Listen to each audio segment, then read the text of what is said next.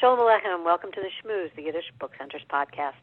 I'm Lisa Newman, and today I am visiting with writer, translator, and performer Klara O'Brien.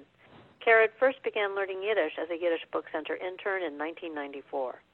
She received 3 new play commissions from the Foundation for Jewish Culture for her translations of classic Yiddish plays available on Amazon. Most recently, she translated the Memoirs of Klara Klebanova. A short excerpt from those translations ran in Pakenträger, the Yiddish Book Center's English language magazine, and this is the story of Klara Klebanova, a Russian Jewish revolutionary maximalist. Welcome, Klara. Thanks, Lisa. I'm delighted to be here. It's always an occasion when we can schmooze about your latest project because you are prolific, if nothing else, my friend. Thank you. Thank you. And this is kind of even more exciting than the last, but we always say that with you. So if you'll allow me, I'm going to make the big announcement here for our listeners, yes? Oh, please do. Okay. Which is that we've been collaborating with you on the launch of a new Yiddish Book Center radio cast, and this, for our listeners, is a phrase that we've coined, and we're hoping that maybe it'll get some traction. So again, this is a radio cast series. The idea of the radio cast is to present serialized audio programs, sort of a la, if I may, the early days of radio, which will be based on work in translation read aloud. And in this case, it's going to be the Klara Klebanova memoir. So let's talk a little bit before we get started, maybe about the idea of serialization in Yiddish literature and also, the place of radio in the early days for Yiddish immigrants. Well, yes, as many of your listeners might know, the major Yiddish dailies like the Forward and the Tug used to serialize the works of great Yiddish writers by Sholem Asch or Besheva Singer or I.J. Singer, and it was one of the things that people would look most forward to in their daily newspaper reading. One of the other projects I'm working on is translating some plays by Sholem Asch, and when his plays opened, he was so popular that a novel that he was writing, Motka Thief, in about 1916, they serialized it on the front page of the Forward newspaper. So it had major space there. And when the Jazz Singer movie, the first talkie picture movie opened, a Yiddish version of it was serialized in a Yiddish newspaper as well, just to get people excited about it. So this was a very popular a theme and practice in Yiddish newspaper life. But also one of my great mentors that I was so lucky to know was this incredible Yiddish singer and broadcaster named Seymour Rexite. And he, together with his wife Miriam Crescent, had a show for over 50 years on WEVD, sponsored by Maxwell House Coffee, about various different things, mostly about the Yiddish theater.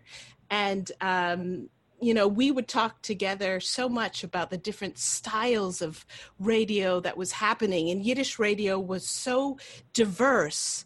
It had, advice shows by cantors. It had klezmer swing band orchestras. It had soap operas. It had variety shows like the Forward Hour with the biggest stars that included singing and plays in serial form. It was just such a dynamic medium for Yiddish literary and theatrical expression that was a lot cheaper to produce than a play, for instance. And it's kind of cool. I mean, I know we've been talking about getting this sort of put together for a while now, and it's great because it draws on the past and it also takes advantage of something that we're all, well, I don't want to use the word tuned into, but so many of us take audio on the road, or it's an aspect of our lives because it's now portable, for lack of a better word. We don't have to be gathered in an armchair around the radio, but we can be listening to it in myriad places. Understanding that during the pandemic we can't be listening to it, in a group. But in any case, it's kind of fun that this is coming back into vogue, and with translation and all of this work, it's kind of like a perfect marriage of many things, yes? Yeah, I think so. I know my eyes are tired from working on a screen all day. So when I want to read something, I often listen to it now. Or if I'm doing something else, like taking a walk in Central Park or tidying up, I'll put on a podcast that I like, and um, it's a very helpful way to escape into another world without while giving your eyes a rest, or without having to look at a book if you're driving or whatever. So good way to segue, escaping into another world. Tell us, who was Klara Klebanova? So Klara Klebanova was this amazing activist. She was an upper middle class Jewish teenager at the dawn of the 20th century, living in Russia. And she had an older sister who was very politically involved, who was actually arrested, spent time in prison, and would grow up to become Lenin's secretary, I believe. And they would talk a lot about politics, and she got involved with the Democratic Socialist Party as a young woman, and that led her to becoming involved with the socialist revolutionaries, who believed that the Democratic Socialists weren't radical enough. And then, really wanting change, she, while still a teenager, joined this secret group that started in Białystok among Polish, Jewish, and Catholic textile workers, or Christian rather, textile workers, to really make a stand against what was happening in the Russian government at the time. And they actually used various violent tactics and assassinations of leaders who they felt were oppressing large groups of people. And so she was willing to die for her cause, but fate had it that she survived, came to America, lived in Massachusetts, started working to unionize textile workers in Massachusetts, and then lived a long life to 90, and died in the 1970s, despite having this incredible political career as an activist early on in her life. And she remembered it and remembers it in her memoirs, which were published in serialized form in the foreword in the 20s, as the most exciting time of her life, the most meaningful time of her life. And how did the memoirs resurface and come to you in terms of getting them translated?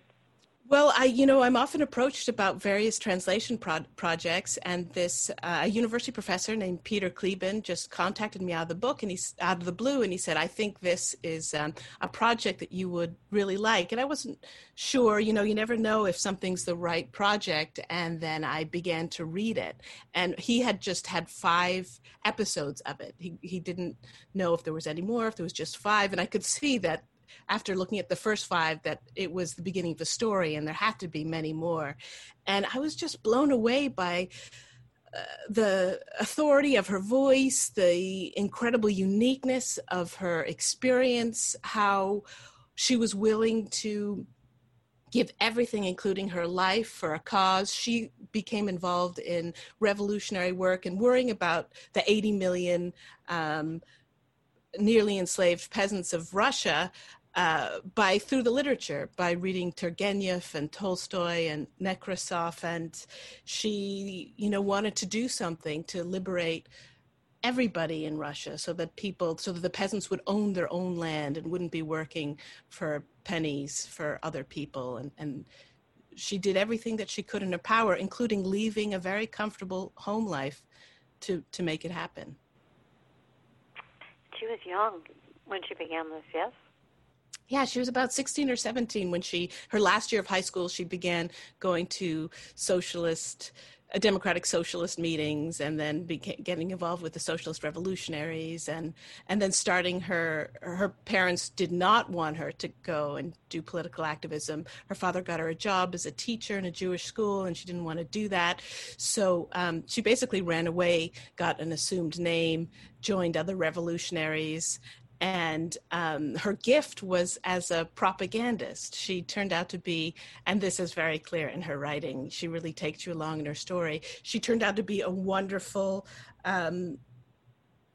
speechifier or, speech writer and speech giver. And she would go to meetings, bakers groups or little unions groups and convince people 2-3 times her age to join in her cause. And they were sent to Ekaterinoslav, and where there was all of these factories and thousands of people would come out of the factories at once, and there'd be the anarchists and the socialist revolutionaries and the socialist democrats. And she, as the propagandist for the maximalists who believed in the maximum program, change had to happen right now. They weren't going to be incrementalists. And if they had to use terrorist tactics to achieve their aims, they would. And she would get a crowd around her and was known for her talents as a speechwriter and giver and an inspiring political voice, rather.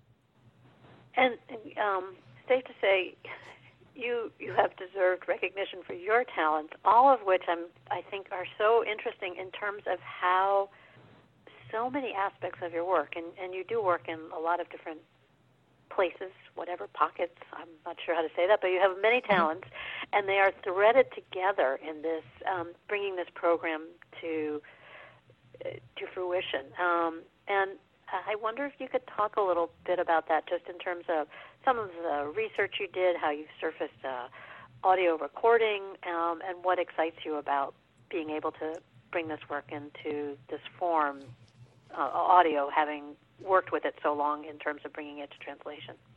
Well, it's true. This kind of experience touched on a lot of things that I'm passionate about. I've worked on WBAI as a radio host and the Pacifica Network, doing primarily literary programs, including Radio Bloomsday, a 7-hour celebration of James Joyce's Ulysses. And it just so happened that Peter Kleben, Klara's distant relative, sent me a recording from the Pacifica radio network, which is the same network that I have worked with, of Klara being interviewed in the 1970s, shortly before she died. And it's just this dynamite interview. So during this podcast, I'll be reading her memoir, but at the end, we'll hear her actual voice. And because of my friends Mark Torres and John Amella at Pacifica, we were able to get permission to use excerpts from that truly legendary recording of Klara's voice.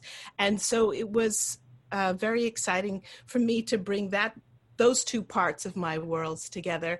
But also, I think I came to translation as a theater person, as an actor, and what really got me going when translation in the early days, of course, is much more difficult for me then than it is now. And I was like, but look, just think of these great parts, especially, God of Vengeance was my first play, and there's so great female parts in there that I could imagine playing, and that I really had them in my head, and channeling and imagining how to perform them as I was translating them.